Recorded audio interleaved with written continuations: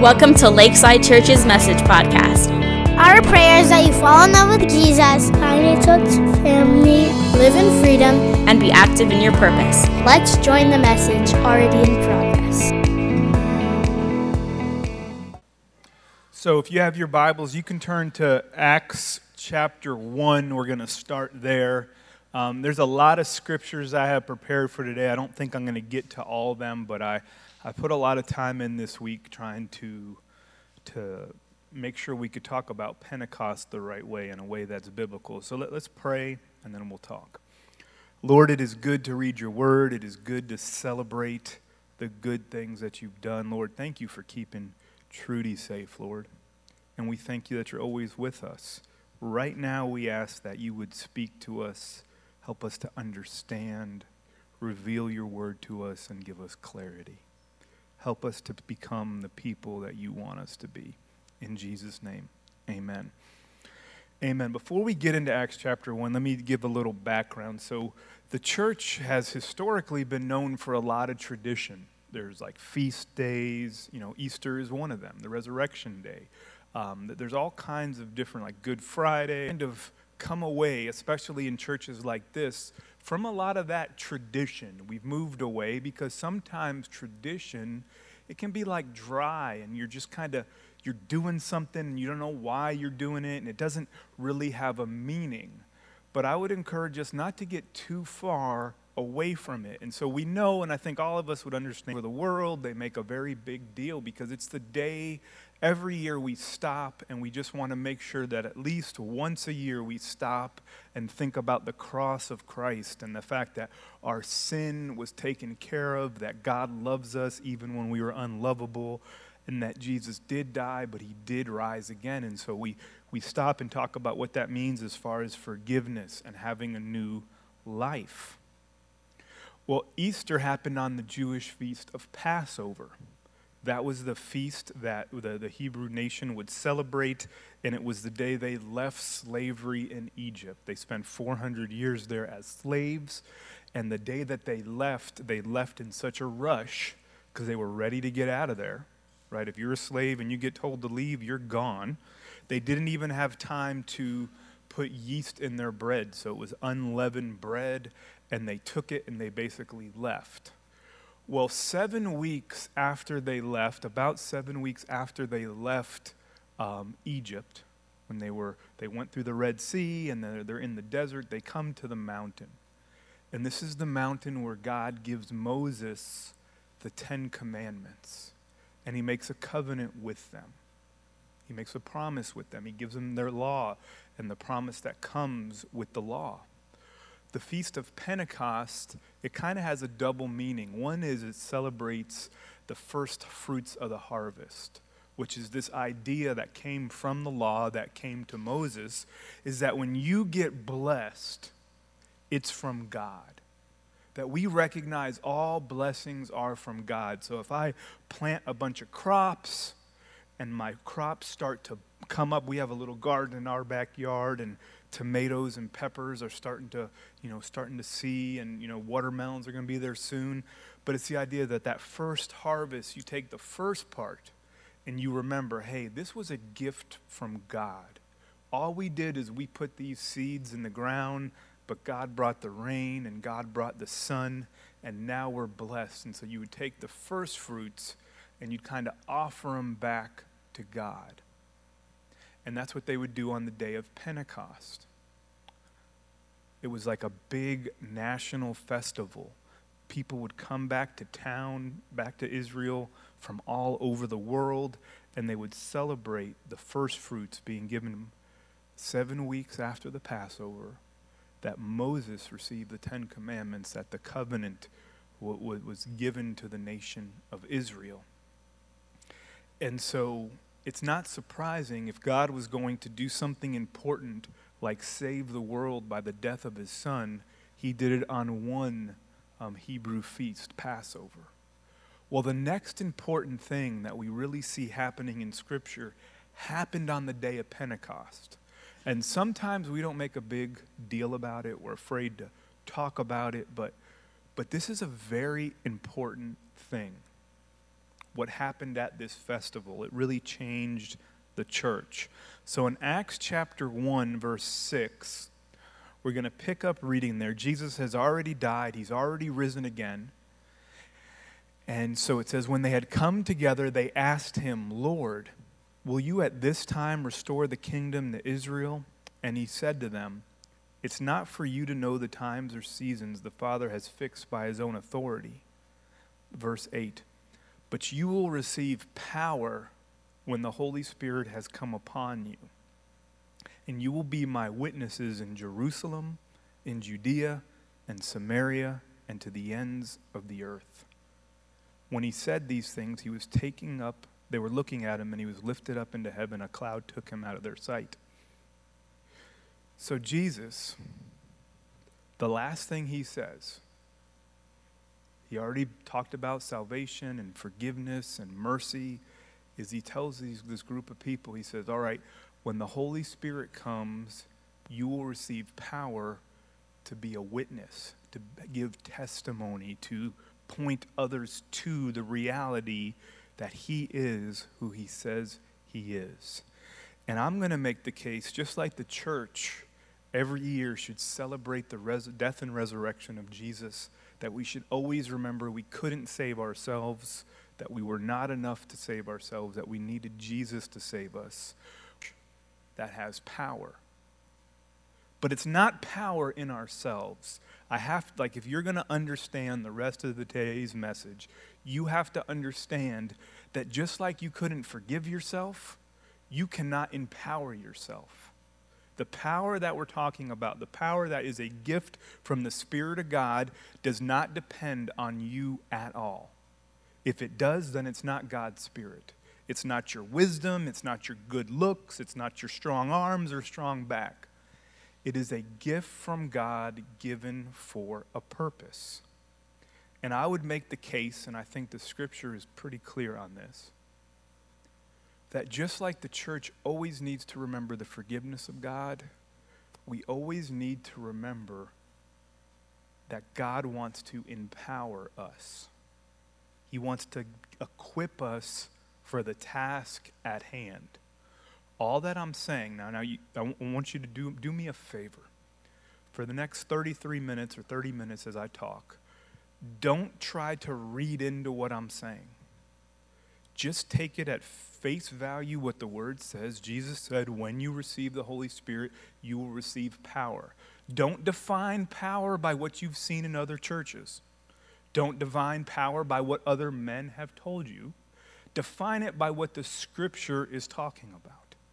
The scripture is saying that there would be some kind of power given to believers through the Holy Spirit, and that it would allow us, anybody who believes, to be able to bear witness of Jesus well. That God would work through us. See, sometimes when we talk about the Spirit, all we talk about is how the Spirit works in us. And that's so important. I'm not putting that down at all. The Spirit of God renews us and transforms us, pours out the love of God in our heart. It does all this stuff in us. And if all the Holy Spirit did was that would be good enough. If the Holy Spirit just changed our heart and renewed us and cleansed us, because not only does the Holy Spirit come to do stuff in us, but he comes to work through us.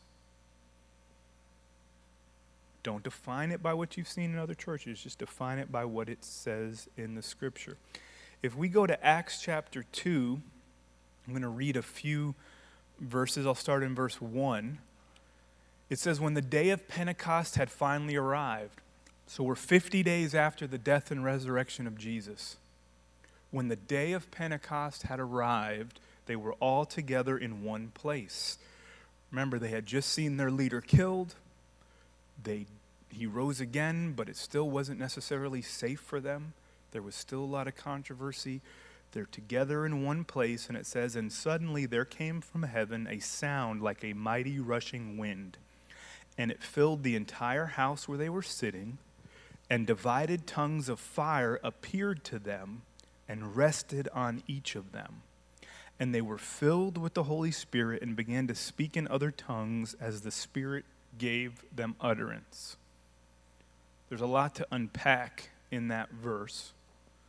But let's go through what I think it's saying, and I think we can agree that it's saying this, that they were together, and that something like a divided tongue of fire, I don't know what that is. I wouldn't even know how to draw that. What are you talking about? I don't know. But it was something that they were like, it looks like a tongue of fire, and it was on each of the people in the room. There was some kind of empowering happening, and they were filled with the Spirit of God. After this moment, the church was never the same. The church was transformed from this point on. And I honestly believe that God still wants to work today. I don't think God is done. Unfortunately for God, Peter's gone, Paul is gone, John is gone, and we're left with Kevin, Mike, and Ken. Thank God it doesn't depend on Kevin, Mike, or Ken. All right? Or I could throw some people on this side of the church in there. We just have Adam. Not like the first Adam or the second Adam. It's the millionth Adam. I don't know how many Adams there are, but I want to tell you, it's not dependent on the person. It's dependent on what God chooses to do through that person. And so as we read this, I want you to maybe get in your mind that God really does, not only does God want to work in you, you know, we always talk about, and sometimes we do it for a reason, and then sometimes it's just, I think, a lack of clarity. We talk about what we want God to do in us. God, grant me peace, I'm anxious. God, heal my heart, I'm hurting. God, give me wisdom, I'm kind of dumb and I need your help. Like, we talk about all these things that we need in us, and we forget that this is really an outward-facing religion. Love God, love others. Right? Didn't Jesus say, like, hey, what's this all about? What are the most important commandments? Love the Lord your God with all your heart, mind, soul, and strength, and love your neighbor as yourself. I don't know that there's a more loving thing than sharing the word of life with somebody who doesn't have it. What more loving thing could you do than introduce someone to Christ, to speak or to minister or to live in such a way that you point someone else to Jesus? That you testify. You're just another person getting on the stand.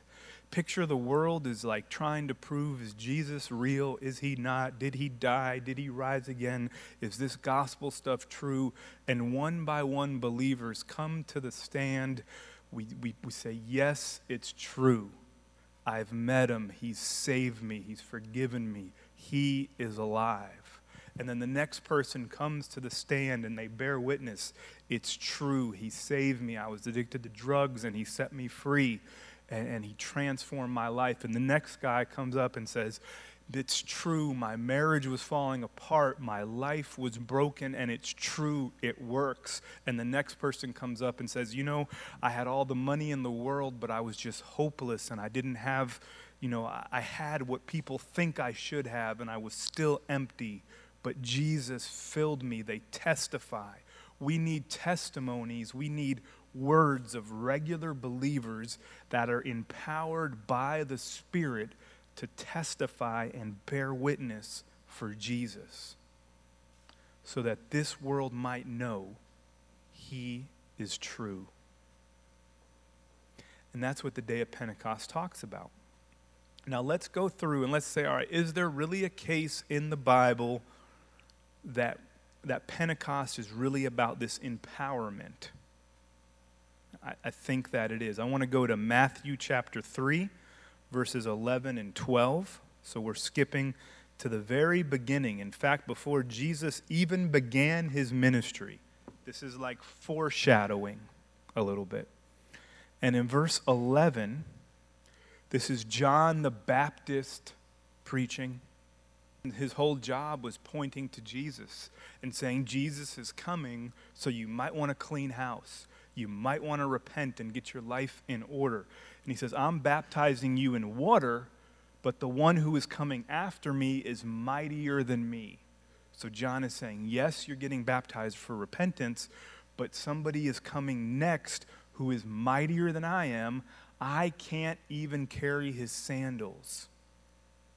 Like John knew who Jesus was. He understood who the Messiah would be and how important he was. And he says, he will baptize you with the Holy Spirit and with fire. Baptism just means immersed. It means completely covered. Though the best explanation that I can really explain, like what I think being baptized in the Spirit is if you take a sponge that's dry and you put it in a bowl or a bucket of water. The sponge is in the water and the water is in the sponge. Believers should be in the Spirit and the Spirit should be in us. This is God's Spirit. The Spirit. Now, what I'm saying sounds completely, like if you really understand what I'm saying, you should either get very excited and very confident in your God and his grace, or you should think I'm insane. Because I'm saying that God's Spirit actually comes upon a person and within a person. That he works within us and that he works through us. That God wants that. That started in Matthew. We already read Jesus said, you know what, go wait. You're going to receive power when the Holy Spirit comes upon you. In Acts 19, I'm not going to read this whole thing, but if you read Acts 19, the first few verses, you see a bunch of disciples in Ephesus, about 12, that didn't know anything about. They received the Holy Spirit, and all of a sudden, if you keep going in the chapter, the whole city gets impacted by the gospel. People stop buying idols. They stop going to the false temples. They start being transformed. And I think the scripture is trying to make a case that if people would be led by the Spirit, if God's people would be led by the Spirit and empowered by the Spirit, then we can make a difference in the cities where we live. Imagine if just one of us caught a hold of the fact that God wants to work in us and he wants to work through us.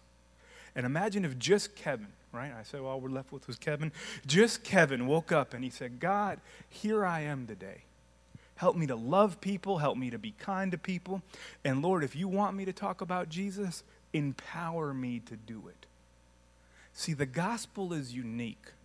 Paul says, I believe it's Romans, says, I'm not ashamed of the gospel of God because it is the power of God unto salvation for everyone who believes. The gospel itself has power. But think about what God is doing. Not only are you sharing a powerful gospel, imagine if it was the power of the Holy Spirit. Imagine if it would take root. Imagine how people would respond. Let's flip to the back, more towards the back of our Bibles, to the book of Hebrews.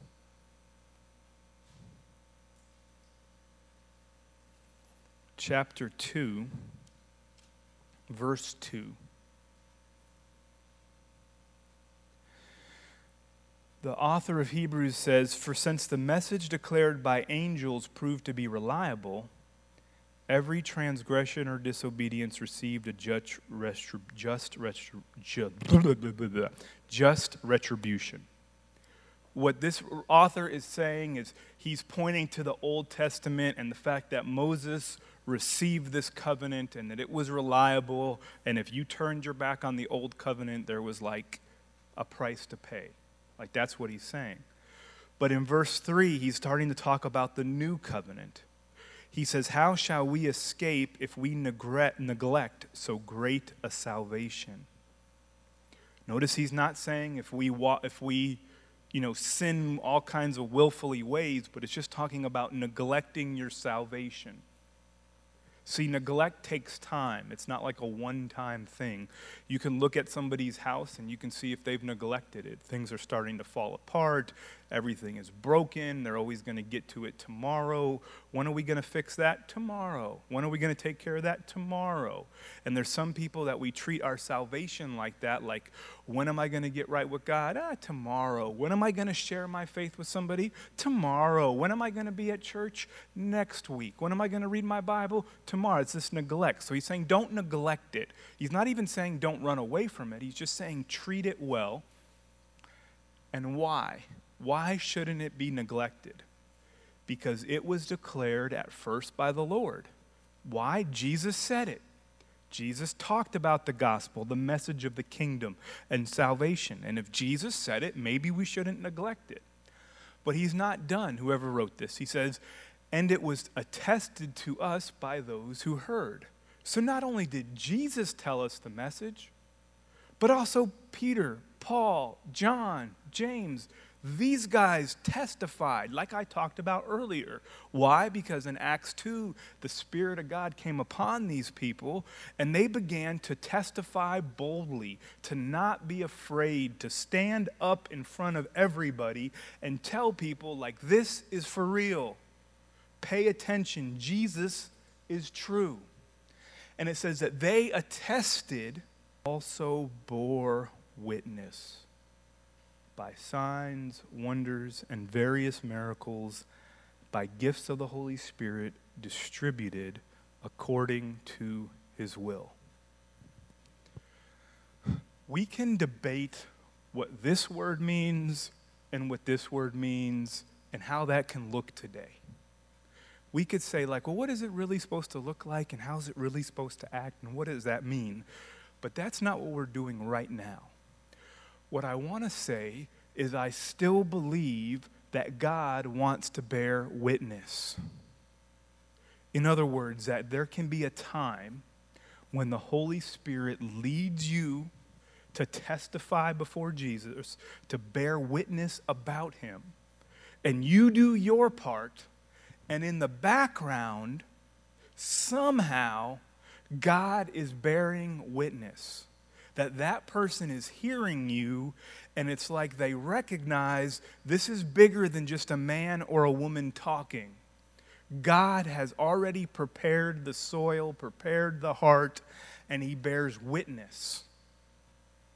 The next thing it says is distributed according to his will. The problem we have is sometimes we don't realize this is God's will. When you talk about being empowered, or you talk about God bearing witness with signs and wonders, which I still think can happen, you have often two groups of people. You have one group of people that says, you know what, maybe, but I don't think God really does that anymore. If that's you, you can think that. I'd love to talk to you about that. But then you have another group of people that all they want are these signs and these wonders. They forget that the whole purpose of signs and wonders are so that maybe somebody might believe. You have whole books written about signs and wonders. I don't really care about signs and wonders. I do want people to believe God loves them. I want God to reveal himself to people. A few examples that I can think of in my life are times where I feel that God has borne witness. I was thinking about, I went to this church conference in Phoenix, and the rental car got messed up, so I was upset. You ever have something not go right on vacation, and you're just like, come on, you can't even hold a reservation for a rental car? That's your job. All right, so I don't have a rental car. So I'm taking lifts around the city, and I remember as I'm there, I moved from being frustrated to saying, well, you know what, maybe this is God's will. Maybe God wants me in a car with some people for a season. And so I prayed, and I just felt that, I said, there's going to be someone that you talk to that their marriage is a mess, and you need to pray for them. That was in my heart. clicked on the app, get in the lift. We're going from, I think, the hotel to the church where this conference was at. And I can't tell you how the conversation got to where it was. I can tell you that as we're sitting and as we're riding, and all of a sudden I'm talking to the person, asking questions, not trying to force anything, not trying to be weird. Some people say, well, here's a confession. I made the statement that the Holy Spirit doesn't make you weird. You're just weird because you want to be weird. I ticked a lot of people off with that statement, but I stand by it. You're just who you are. And I stood there in the car, we talked, and all of a sudden the lady opens up and she's talking about her marriage and about the struggles that she has and why she's riding a Lyft to try to make extra money. And I was like, you know what's so funny?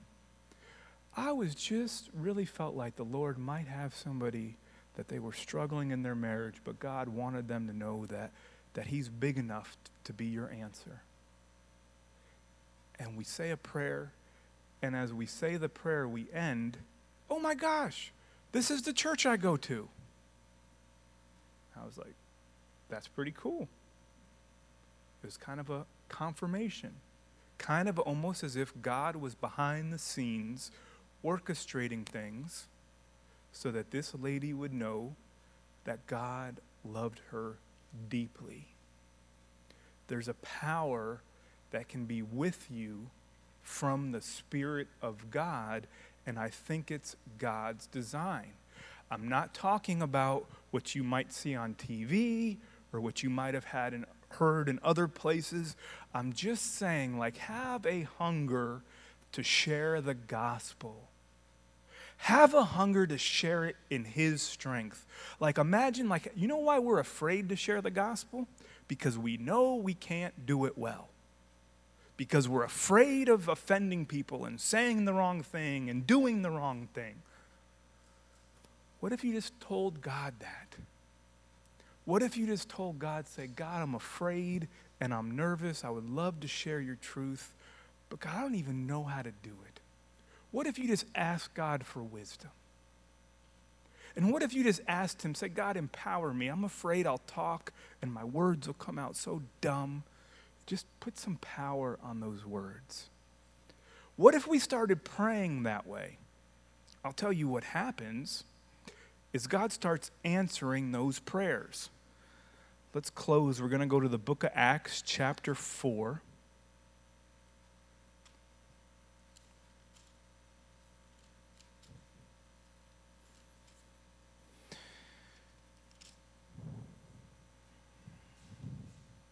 Let's see. I believe verse 18 is where we go, that this little story can make sense. Number one, how many chapters away is it from Acts 2? 2, right? So remember, we just read Acts 2. The Holy Spirit comes. Peter's big and bold. 3,000 people get saved. They're empowered by the Spirit. 2 chapters later. That's just like us. The Bible is so real. How many times as God does something great in your life and you just have faith and joy and hope, and 2 days later, everything's falling apart? It even happened to these people in the Bible. So 2 chapters later, Peter and John get arrested. They got put in jail. They beat them, whoop them, and say, you know what? No more talking about Jesus. Enough. We killed them. We're done with it. We thought we took care of it. You just keep your mouth shut. There's a whole group of people telling you today to keep your mouth shut. That what you say isn't important. That you might offend somebody, that you might hurt somebody's feelings. The same thing that was happening. Keep your mouth shut. Verse 18, so they called them and charged them not to speak or teach at all in the name of Jesus. Verse 19, but Peter and John answered them, okay, sounds good. We're a bunch of little wimps. We're going to, no. It says, whether it is right in the sight of God to listen to you rather than God, you must judge. That is such an awesome thing to say.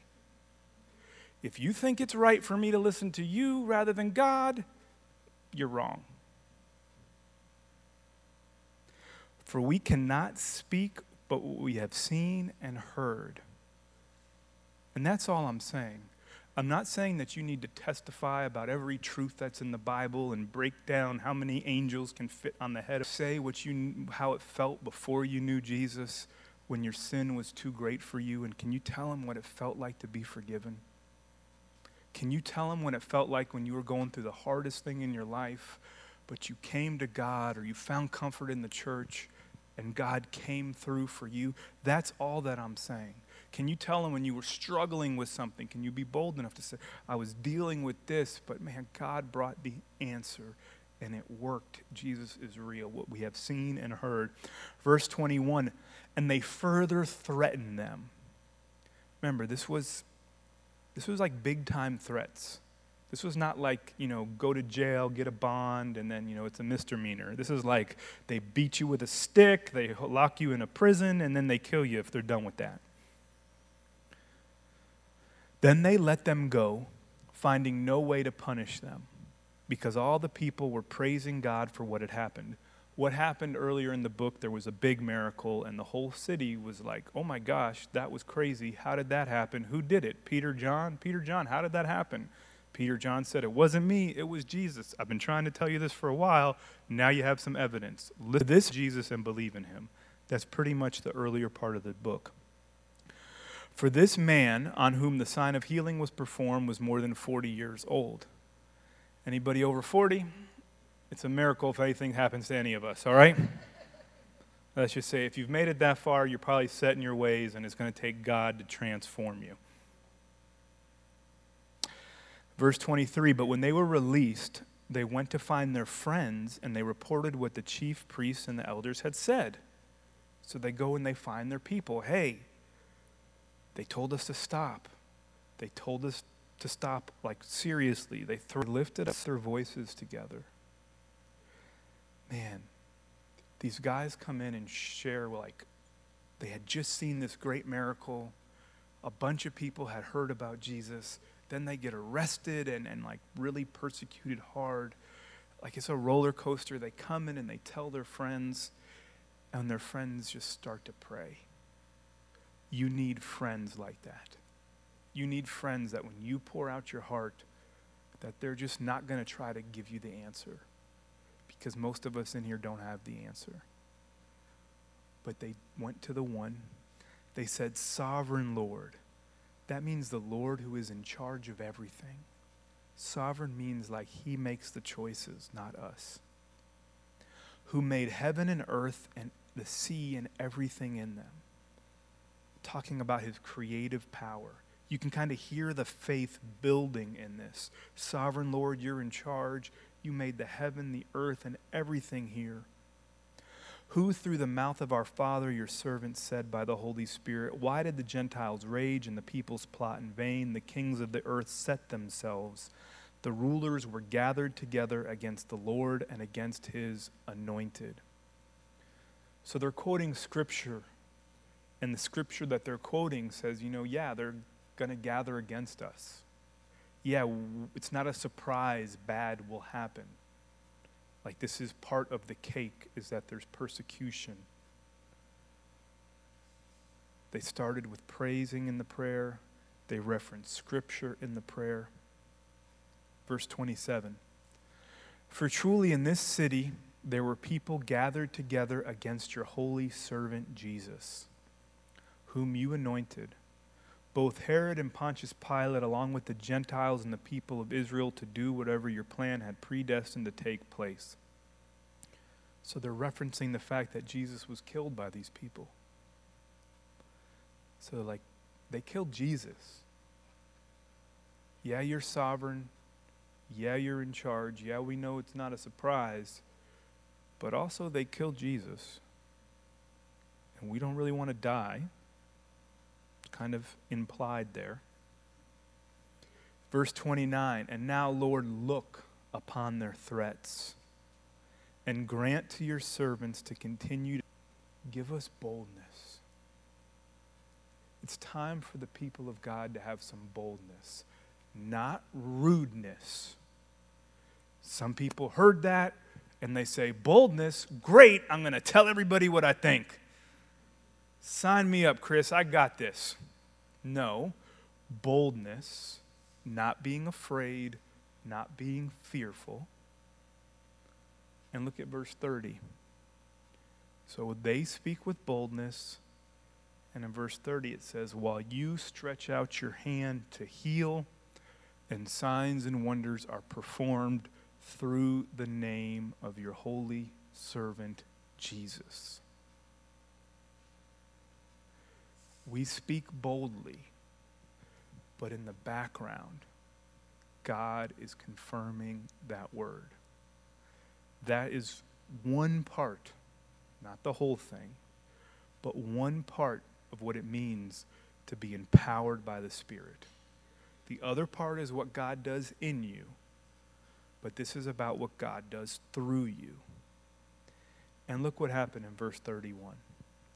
And when they prayed, the place in which they were gathered was shaken, and they were filled with the Holy Spirit and continued to speak the word of God with boldness.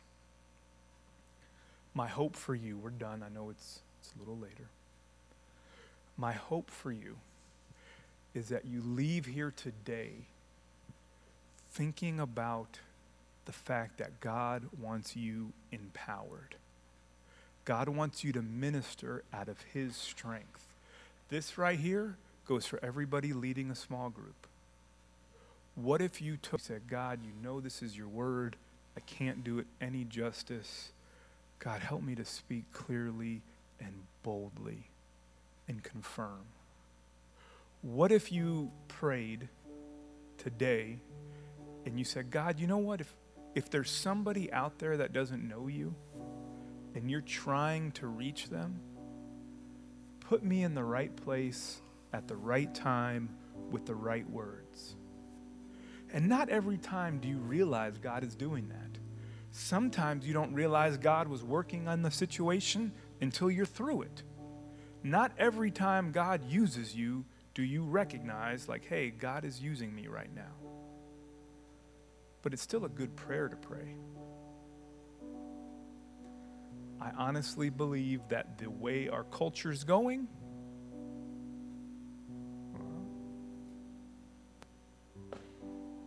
is kind of going the wrong way in a lot of ways. Things that are just not good for people are being said to be good. We know the truth. The message has power in itself. But we can't outsource God's message to Christian TV. We can't say, oh, well, they could hear it on TV. Oh, well, they could buy a Bible and read it themselves. Or they could look up online if they have questions. All that stuff is true. But as believers, we should submit ourselves to being used by God. To being able to say to God honestly, God, if there's somebody out there this week that needs to hear your truth, here I am. Send me there. I want to go. But God, don't let me go in my own strength or my own wisdom, because I'll just mess it up. I need your grace and I need your empowerment. How many people today are willing to pray that prayer? If that's you, would you just stand up if you said, you know what, I'm willing to say, God, right. So if you that are feeling led in that direction, as this music plays, I'm going to ask you to close your eyes right now. The apostles and their friends, they poured out their hearts. They said, God, this was what's going on. This is what's keeping them from sharing the gospel. You know what keeps you. So right now I'm going to ask you to pray quietly. Just begin to say, God, this is what keeps me. Maybe you don't have an opportunity. Say, God, I just don't have an opportunity. Give me an opportunity. Maybe you don't think you're smart enough. Say, God, I'm not smart enough. I just need your wisdom. Maybe you really have fear. Like it's not that you're afraid of saying the truth, but you really don't want to offend people. Say, God, give me boldness and give me wise words. Begin to pray. I believe God's going to answer your prayer today the same way he consistently did in Scripture. Heavenly Father, you know what keeps us from sharing the gospel, Lord. If it's the fact that we're not in the right place at the right time, fix that, God. God, if we're timid, grant us boldness. If we need wisdom, give us wisdom. God, we need grace.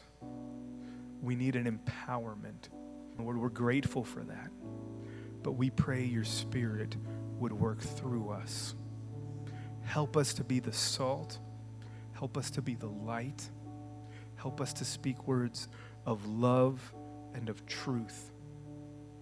God, bring us this week to the people that you're reaching out to. And give us wisdom and discernment. Help us not to say anything wrong, but just to say what's right and what's true and what's needed. By your grace, Lord, through faith in your name. In Jesus' name. Everybody said, amen.